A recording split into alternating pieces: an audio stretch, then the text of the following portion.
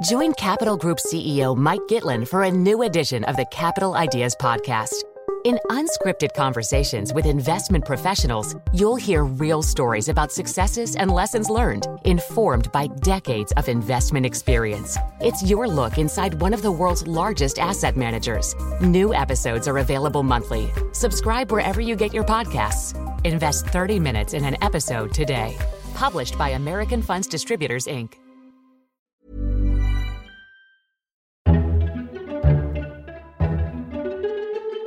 Welcome to FT Politics, a weekly podcast on British politics from the Financial Times.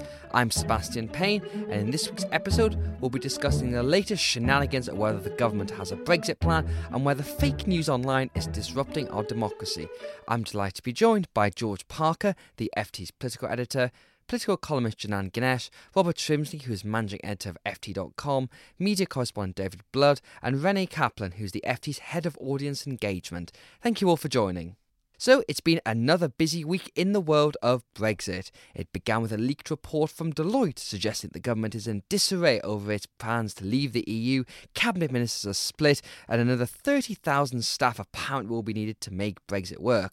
The government said it didn't recognise anything to do with this report. Then we had the FT reporting the EU looking to land Britain with a €60 billion bill for leaving the EU, and the House of Lords is still looking problematic for passing that crucial Article 50 legislation if the government loses that Supreme Court case. So there's a lot going on, and once again, Westminster is scratching its head and asking, does Theresa May have a plan? So George Parker, all this stuff was met by yet more silence from Downing Street. Brexit means Brexit, apparently, and we're going to make it work. At PMQ's, Jeremy Corbyn did a half-decent job, I think, of quizzing the Prime Minister, and she held the line that they're just getting on with it. Do you think there is actually a strategy at work here? If there is, it's very hard to discern what it is. And just listening to Theresa May week in, week out saying the same sound bites, it's not just concerning people in business, and the fear is that they don't have a plan, but it's also spreading concern through the civil service as well. And Sir Simon Fraser, the former head of the Foreign Office, was saying this week at a select committee that there was no clear political direction. And it's the absence of political direction, I think, which is causing concern and spreading gloom throughout the civil servants working on Brexit. I've spoken to a number of officials very close to this process in the last few weeks who are sunk in despair. They think that we're heading for a hard Brexit, maybe even heading for a very hard Brexit where there's no deal. Some people saying that they might go off and find other jobs. At the moment, there is a sense of drift, and I think Theresa May needs to do something quite urgently to address that. So I suppose the question is they might have a plan and they're just getting on with it quietly and not briefing the press. The idea is that when Article 50 is triggered, they're just going to come out and it's all going to be on the table and we'll all be magically surprised. And people around David Davis, that's what they're talking about, saying that David Davis is actually a very effective Brexit secretary and he's just getting on with it and dealing with the levers of government as opposed to nattering off to friends in the press. You know, is there any truth in that, do you think, George? Well, I think that is true. If you're looking for signs of encouragement, I think the fact that David Davis does seem to be getting his head down, that's one of the things that is a recurring theme talking to Tory MPs and people in the civil service, that David Davis has got a good team around him, he's working hard, and he's working closely with Philip Hammond, who I think is the crucial player in this whole drama in Whitehall, the person who's injecting economic reality into these discussions. And the fact that David Davis and Philip Hammond are meeting regularly now, particularly to discuss the impact of Brexit on financial services, I think that's a positive sign. So there are some positive signs, Janan Ganesh, but do you think Brexit is still going to happen? Yes, I'm certain that something called Brexit will happen. Theresa May can't afford to resile from that because she'll get crucified by her own party, never mind the 52% who voted for it. But equally, I don't think the detail of that exists, whether it's been publicly released or not. In other words, I don't think there's a cunning plan there, and for strategic reasons the government is withholding it to prevent the likes of you and I writing about it. If there were that kind of plan, I think at least the civil servants would know about it, and they don't seem to, and they're happy to complain about that. I thought the most interesting revelation or tidbit that came out this week was from Chris Lockwood, who used to work at Number 10, now has gone back to writing for The Economist, and he tweeted something along the lines of, the problem is that Theresa May centralises decisions in Number 10 and then doesn't make the decision. And that reminds me so much of the Prime Minister between 2007 and 2010. Gordon Brown, the complaint was always that everything ultimately had to go back to Number 10. And remember, these were slightly more frivolous issues compared to something as serious as Brexit. But then having centralised the decision, he wouldn't make one. And he'd ask for more information and more briefing papers. And I wonder whether they share Theresa May and Gordon Brown share that characteristic, and she's going to have to unlearn that and develop an extra edge of decisiveness if this process is going to work. Theresa May obviously has form here, Janan. This is how she operated in the Home Office, which was a huge brief, but still much smaller than the whole of government and the whole of Brexit. And she managed to effectively protect her position as Home Secretary by operating in that way, because Home Secretaries infamously get taken down by events, lost CDs of immigration, prison escapes, borders, you name it. Home Secretaries under the Labour government didn't last very long. Yet Theresa May stuck in there for 6 years. That was because of this way she operated, a very closed clique of advisors and decision-taking. She obviously wants to do that in Downing Street, so you can see why she's trying to do that. Yeah, but the reason she survived as Home Secretary was partly that, but also it was a much smaller department than it was when people were lasting 18 months and then hitting a wall. Because of the Ministry of Justice being created, it became a narrower department.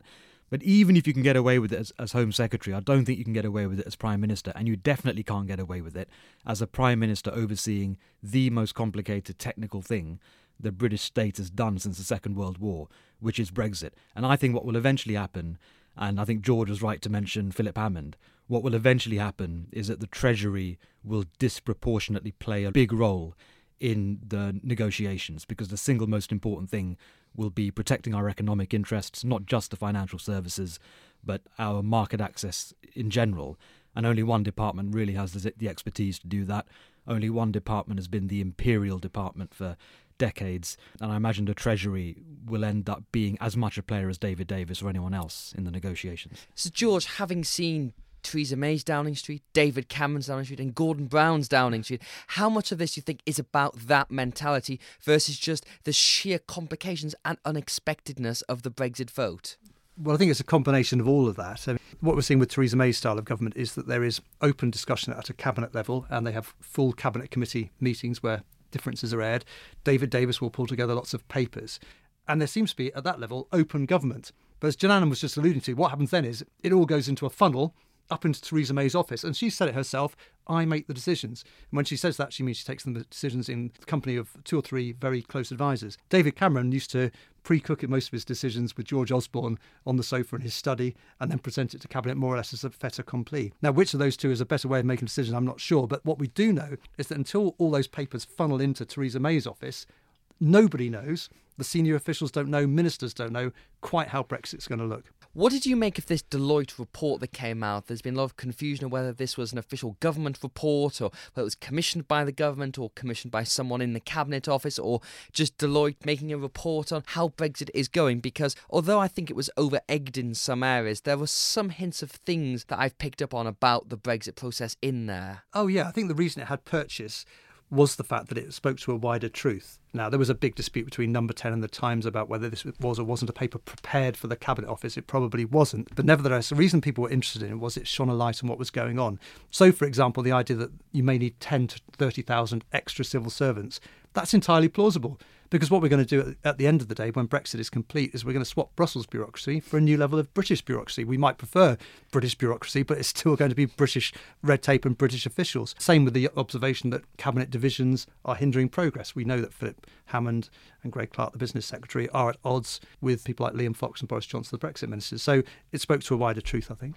I would be surprised if the government were prepared. Remember, this is a project that doesn't have a precedent. And if anything, leaving the European Union is much more technically complex, having been a member for 40 years, than joining in the first place. So it's an unprecedented project. And it therefore doesn't surprise me at all that the British state lacks the capacity to execute it. I'm not actually sure what preparedness would look like, which was my problem with the argument made by Deloitte. The ultimate irony would be if the central British state, if Whitehall, ends up bigger post-Brexit than it was when we went into it, because ultimately the main thrust of Euroscepticism in this country, although a broad range of people voted for it in June, the main thrust has been a sort of economically liberal, small state view, and the idea being that Brussels was a dead hand of government on an otherwise liberal, freewheeling Anglo-Saxon economy. If you end up with a much more dirigiste, much more extravagantly staffed Whitehall, in, 2020. I would see it as irony. A lot of people on the Brexit side might see it as something worse than irony. The added irony is the 30,000 figure identified by Deloitte is almost exactly the number of fonctionnaires, bureaucrats working at the European Commission headquarters in Brussels. Very briefly on the last Brexit point, George, the House of Lords. So this is the situation that the government is taking this Article 50 decision, which we've discussed in previous podcasts, to the Supreme Court, which is coming up in early December, I believe. And if it loses that, it's going to have a Brexit bill ready. And I'm sure you've heard as well that all the preparations are being made for a nice, clean, simple bill that will go through as hopefully as little impedance as possible. That's what the government wants. But then it hits the House of Lords, and there's a lot of very vocal peers, Baroness Wheatcroft, for example, who want to stop it. Do you think the House of Lords would dare face down the House of Commons and the will of the 52%? In a word, no, I don't. And I think you're right that the government is trying to prepare a bill. I think the government expects to lose in the Supreme Court, and then they hope to have a very narrow bill. My sense is that in the House of Commons,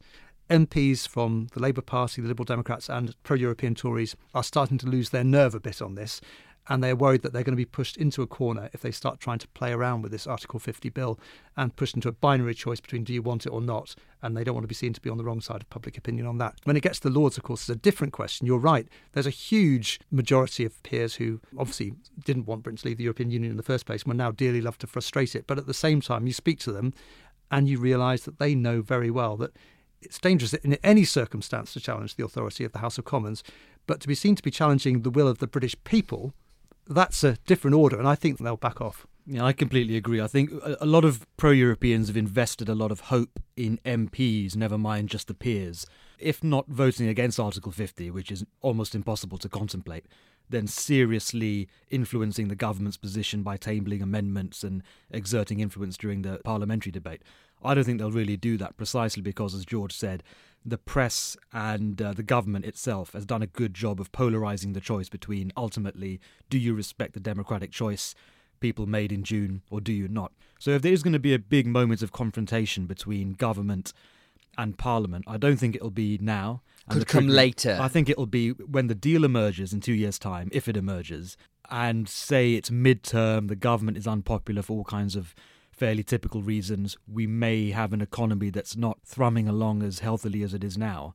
Then I think MPs might find the courage of their convictions and assert themselves against the government, but not anytime soon. To return to domestic matters ever so slightly, this is the autumn statement next week, George. It's that time of year, the leaves are falling from the trees, and it's time for another big fiscal event in Westminster. This is Philip Hammond's first autumn statement, and essentially his first budget. He's never delivered this before since he entered the Treasury back in the summer. A lot of talk and rumours going around about what's going to be in it, about battles between Downing Street, who want a big, flashy budget, as you reported on The Jams this week. This is an excellent new term for the people who are stuck in between. And the Treasury, who Mr. Philip Hammond, Spreadsheet Phil, wants a very dry, straightforward, easygoing budget. Who's going to win out, do you think, in that battle, and what can we expect to see? Well, I think the biggest story of the autumn statement is a story that Chris Giles, our colleague, had on the front page of the Financial Times this week, which was essentially that the forecast that Philip Hammond will present will show that cumulatively the government will have to borrow an additional £100 billion by 2020 as a result of slower growth related to Brexit. Now, that means there is even less money for Philip Hammond to throw around. Philip Hammond, in any event, even in the best of times, is a fiscal hawk, not ideologically attuned to handing out large amounts of money. So I imagine that the amount of money available for things like infrastructure and housing will be in the low billions rather than the tens of billions. I think Theresa May will insist and has insisted that there are a series of headline-grabbing measures, if you like, to help the jams you just referred to, the just about managing people. But it is an important moment because it's the first time the government set out its economic policy since Theresa May assumed office. But if Philip Hammond had his way, it would be the last such autumn statement. He would much rather that in future autumn statements are a simple statement on the forecasts, and then all the big decisions are held back to the budget. Not surprisingly, Janan, this has been briefed as the end of austerity, which I'm sure I've heard several times, including under George Osborne's reign. George Osborne obviously cancelled the 2020 target to hit a budget surplus, so that constraint has gone. What do you think is going to be the focus with this? And is this any truth to this end of austerity line that's appeared in some of the papers? No, and this is what causes the government a bit of a problem, in that when Theresa May became Prime Minister in the summer, not through any deliberate briefing, but they allowed the impression to be created that post-referendum with George Osborne gone, a new Prime Minister, the prospect of our membership contribution coming back, the net £9 billion coming back in a few years' time, all of that would add up to a much more relaxed fiscal policy than we've seen in recent years. And it really was a theme of the summer. And at the time, I thought, you're letting this get out of hand because the money isn't there. A few months later, it turns out the money isn't there. Even before Chris Giles's brilliant report this week, which exposed the potential deterioration in the fiscal numbers, things were bad enough already. So there's not going to be a big loosening. I agree with George, it's probably going to be single-digit billions, this infrastructure investment increase. And I think in the summer it was talked up as something far beyond that. So what Philip Hammond has to do next week is really take a bit of the hype out of the government's rhetoric on what it can do in fiscal policy and get the country used to the fact that this country has not balanced a budget since 2002, I think. The deficit is a serious thing. Handling it is likely to get even worse because of projections about growth. And really, there's a legitimate debate to be had about, do you aim for a surplus? Do you have a rolling target? Do you aim for a primary balance or a balance after interest debt repayments are taken into account? But there's no intelligent debate to be had about the fact that for the foreseeable future, fiscal policy will be tightening. Yes, and I would just say that the government's got to be very careful about spinning this as the end of austerity, because there is no money and people are going to listen to that rhetoric and think, OK, one thing's going to improve in our hospitals, when we're going to stop seeing riots in our prisons. And if they think this is the end of austerity, they've got another thing coming, because the deficit will persist through into the 2020s. You know, that's 15 years or more since the financial crash hit. There's going to be tough times ahead still, and I think the public needs to be prepared for that. And I think that would be one of Philip Hammond's big tasks next week. And for next week, we've got a Autumn Statement special podcast with economist Rupert Harrison and Stephanie Flanders, who will be coming in to give their expert views on the Autumn Statement. And that will be out on Thursday afternoon, so you can grab a quick response to it then. Now, do you remember when Donald Trump proclaimed the Republicans are the dumbest group of voters in America? They believe anything Fox News tells them. I could lie and they'd still eat it up. Well, actually, he didn't say that, but you might have seen that on your Facebook feed or Twitter profile during the election campaign. This is an example of fake news, a new phenomenon that has occurred both during the US election and the EU referendum in Britain, when stories that are patently untrue from sometimes unreputable outlets gain traction on social media. This can be thanks to automatic algorithms or people who are happy just to barefaced lie. But crucially, is this changing how we vote and how we think about democracy? David Bond, there's been a lot in the news this week about fake news and about Facebook and Twitter's efforts to try and curtail this, or not, as the case may be. How big of a problem do you reckon this is? Well, I think the first point to make, Seb, is that, of course, fake news is nothing new. You know, fake news has been around forever. And I think the difficulty here is, of course, that it's able to be transported so much more efficiently by the social media sites, and it's harder to weed out. So in the old days, when traditional media was able to filter this stuff and be able to work out what was a fake story and what wasn't, of course, you had those safety checks. That isn't happening now because people are able to post stuff up online and get around the system. So, of course, I do think it's a much bigger problem. And the question is how do Facebook and other social media sites really tackle it when they've always made it clear that they're reluctant to be seen as a media editor in the traditional sense? Well, Rennie, as our head of audience engagement, you're essentially responsible for the FT's profile and what have you on these networks. They've clamped down on some of these alt-right groups, which are hard-right organisations that flirt with white supremacy, and they've killed 3 accounts of some key figures there, which has been welcomed by some and criticised by others. Do you think, based on what you see from all the FT's profiles, that Twitter and Facebook need to do more, or should they not be doing it at all? I would first of all say I think it's not all of them have been clamping down. I think it was Twitter in particular that did some of the banning of a few accounts. So it's 3 accounts out of millions. Arguably, it's pretty tangential, but it is a gesture, and I think it's an important one. It's a complicated question, what the social responsibility of social media is. And I don't have the answer, but worst of all, nor do they, and nor do they seem particularly interested actually in engaging in a conversation around it. So I think before even deciding what they should be doing, should they be banning or not banning, there is a real question of their needing to acknowledge publicly, which very few of them have, that actually this is having a real effect, that whether it's the humans at these platforms, or most likely the algorithms, that arguably there is systematically more fake news being served to people, and that has a real effect, and that there is some kind of responsibility for this. Because Mark Zuckerberg said this week that this is not our problem. Basically just held his hands up and said, nothing to do with us, it's the news published and people reading them. But that doesn't really seem good enough, because particularly for the people who backed Hillary Clinton in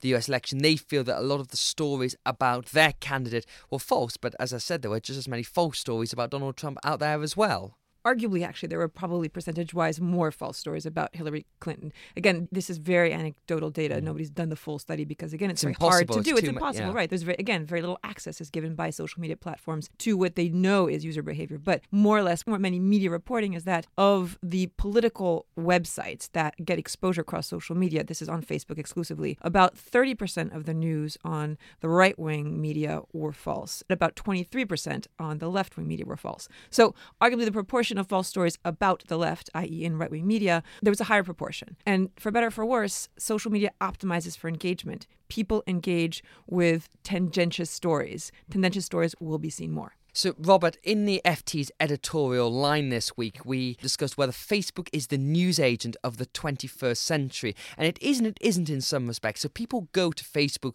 to get their news in the same way you would go to your local news agent to buy a copy of, say, the Financial Times. But they are also responsible for curating what is there, because the market is so much more diversified now and the sites are so much more partisan. Whether they like it or not, they are playing a role in deciding that. But it's algorithms that are doing this, not humans. They used to be humans, and then they were decided to be too biased, and now it's algorithms, and they're decided to be too susceptible to fake news. So is there any easy answer to this in your opinion? No.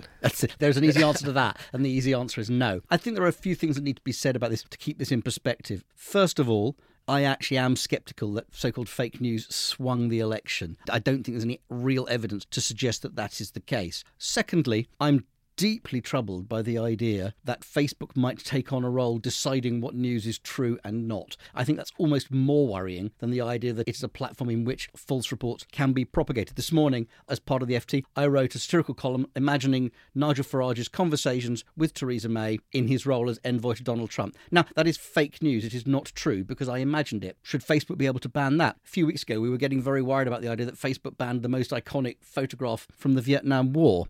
I think the idea that a platform as powerful as Facebook has a massive censorship role is probably more alarming than the notion that it is a vehicle by which nonsense can be propagated. And I'm afraid this is the world we live in now. We live in a world of the internet where people can put out absolute rubbish. They can peddle lies. They can peddle half-truths. But let's also be one of the biggest fake news stories of the entire American election was that Hillary Clinton was responsible for a scandal, to quote Donald Trump, that was as bad as Watergate, the email scandal. That was not true. That was fake news. There are people, particularly on the left in Britain, who would say that most of the news that is put out by the right-wing press is fake news. So although this was demonstrably more fake and patently untrue, I think we're in a very, very dangerous place if we start saying to Facebook, you decide what's true and false. So Facebook, David Bond, they used to have human editors who would curate their news topics and promote stories from outlets they deemed were respectable, places like, I say, the FT, Wall Street Journal, you name it. But then people on the right of American politics dug into the backgrounds of all these editors and discovered that,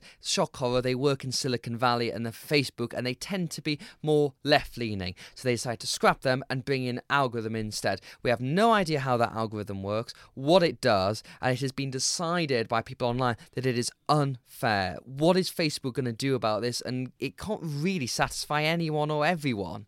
Well, the answer is we just don't know. And it seems to me that they're making it up as they go along. So they get an outcry about, as Robert flagged there, the photograph from the Vietnam War, and so they make a new policy then. We get another blog post from Mark Zuckerberg, and then suddenly we go down a different road with false stories. So I genuinely don't think they know exactly how this is going to end. I was speaking to someone today who said that in the past they had a former journalist in America whose job it was to go around and talk to people in Facebook about the sorts of things which are sensitive, about the need for an editorial board, and to explore some of these things, but they don't seem to have responded to it. And to pick up on Robert's point about censorship, I'm not sure that censorship is the same thing as editorial responsibility. And actually, I wonder if Facebook shouldn't be considering having a proper editorial board in place so that they can make proper decisions. On the other hand, if you look in the past, the National Enquirer, the Daily Sport, They've run, all sorts of nonsense on their front pages for years. The reader is able to take a view and think, actually, that's rubbish. I'm not going to read that. Why is it if it appears in a Facebook feed, we think that everyone who's reading it thinks it's true? The idea of a board of editorial responsibility is a seductive one. It sounds like the kind of thing that could work, but we're talking about millions of posts every day. The idea that they can all be caught is, I think, very difficult. The only way you could actually make this work, it strikes me algorithmically, is to proscribe organisations and say they're not to be trusted, we're striking them off the list. And then you end up with respectable, in inverted commas, news organisations whose posts can be put out. But then someone puts something on a blog. Is that allowed to be posted on Facebook? I don't think it's workable. I think the only thing that's workable is for people to wise up and understand that there is a difference between one organisation and another. Renee, I think Ben Smith, the editor-in-chief of BuzzFeed, commented on Thursday about this, that editors and journalists do this all the time, every day. We're deciding, is this true, is this false? You put in a phone call, you speak to someone. So this is what we do, and essentially is what we're paid for, to make decisions on this kind of thing. Facebook at some point is going to have to take some responsibility for this. Do you think it will ever be able to satisfy? Will it be able to get an editorial board or give a kite mark to organisations that is seen as respectable? Because that will, again, lead to the whole narrative of the mainstream media versus the new media, which is exactly what we have now, and a lot of people said led to the election of Donald Trump. I do think Facebook and Google and Twitter will have to react. I do think there's enough cumulative sense of there being something wrong that there will have to be some kind of reaction. Also, to give a little bit of credit, there has been a reaction. Google and Facebook have both decided that they would not allow advertising on publishers' pages on their platforms that have officially been denounced as having false news. So that's actually a good thing. It's an easy thing for them to do. But depending on the volume of fake news being published, they could even lose a lot of money. It's probably a micro fraction of the money they're making, so it's not really hurting them. And so it may be getting even sort of more symbolic dividends than they really deserve. That being said, that's probably actually, I would say, the lever of intervention. Because the thing is, as I was saying before, engagement works. And engagement is also what Facebook and even Google are able to monetize. They're not interested in penalizing engagement. So there's going to have to be at some point probably a sacrifice of revenue in the interest of a better quality content, in the interest of a better democracy. That is going to have to happen. And I think that's the conversation that now, more or less, they're being compelled to come to the table to talk about this. And actually, are we blaming the wrong person here or the wrong people? And it's the fake websites, the Breitbarts that you mentioned at the start, who are putting this stuff out. They're getting huge followings, huge audiences are now turning to them. That is slightly more worrying to me than, in some ways, what Facebook are doing with that sort of material afterwards. Truth is that the internet, for all its many wonders, is a vehicle for reductiveness in democracy. It is a vehicle for reducing serious arguments. It is a vehicle for shoutiness. It is a vehicle for the lowest common denominator. The only solutions you have here are for people to understand what is happening and attempting to use some kind of filter themselves to weed out the things that are demonstrably not true. And the other thing that has to happen is that both sides have to get better in democracy. Both sides have to get better at rapid rebuttal in the same way, in a much smaller level, that the Labour Party got very good at rapid rebuttal in the late 1990s. Political parties are going to have to get better at this. Well, there's no clear answers there, and when we hopefully manage to get some, we'll come back to you. That's it for this week's episode. Thank you very much to all our guests for joining. We'll be back next week for our Autumn Statement special of FT Politics. Thank you for listening. If you enjoyed listening to this, you might like to try our Hard Currency podcast presented by me, Roger Blitz, the FT's currencies correspondent. Each week, I discuss the main talking points in the markets with experts in the field. You can find our latest show at ft.com/podcasts every Thursday. Join Capital Group CEO Mike Gitlin for a new edition of the Capital Ideas Podcast. In unscripted conversations with investment professionals, you'll hear real stories about successes and lessons learned, informed by decades of investment experience. It's your look inside one of the world's largest asset managers. New episodes are available monthly. Subscribe wherever you get your podcasts. Invest 30 minutes in an episode today. Published by American Funds Distributors, Inc. When it comes to your finances, you think you've done it all. You've saved, you've researched, and you've invested all that you can. Now it's time to take those investments to the next level by using the brand behind every great investor, Yahoo Finance. As America's #1 finance destination, Yahoo Finance has everything you need, whether you're a seasoned trader or just dipping your toes into the market. Join the millions of investors who trust Yahoo Finance to guide them on their financial journey. For comprehensive financial news and analysis, visit yahoofinance.com, the #1 financial destination, yahoofinance.com.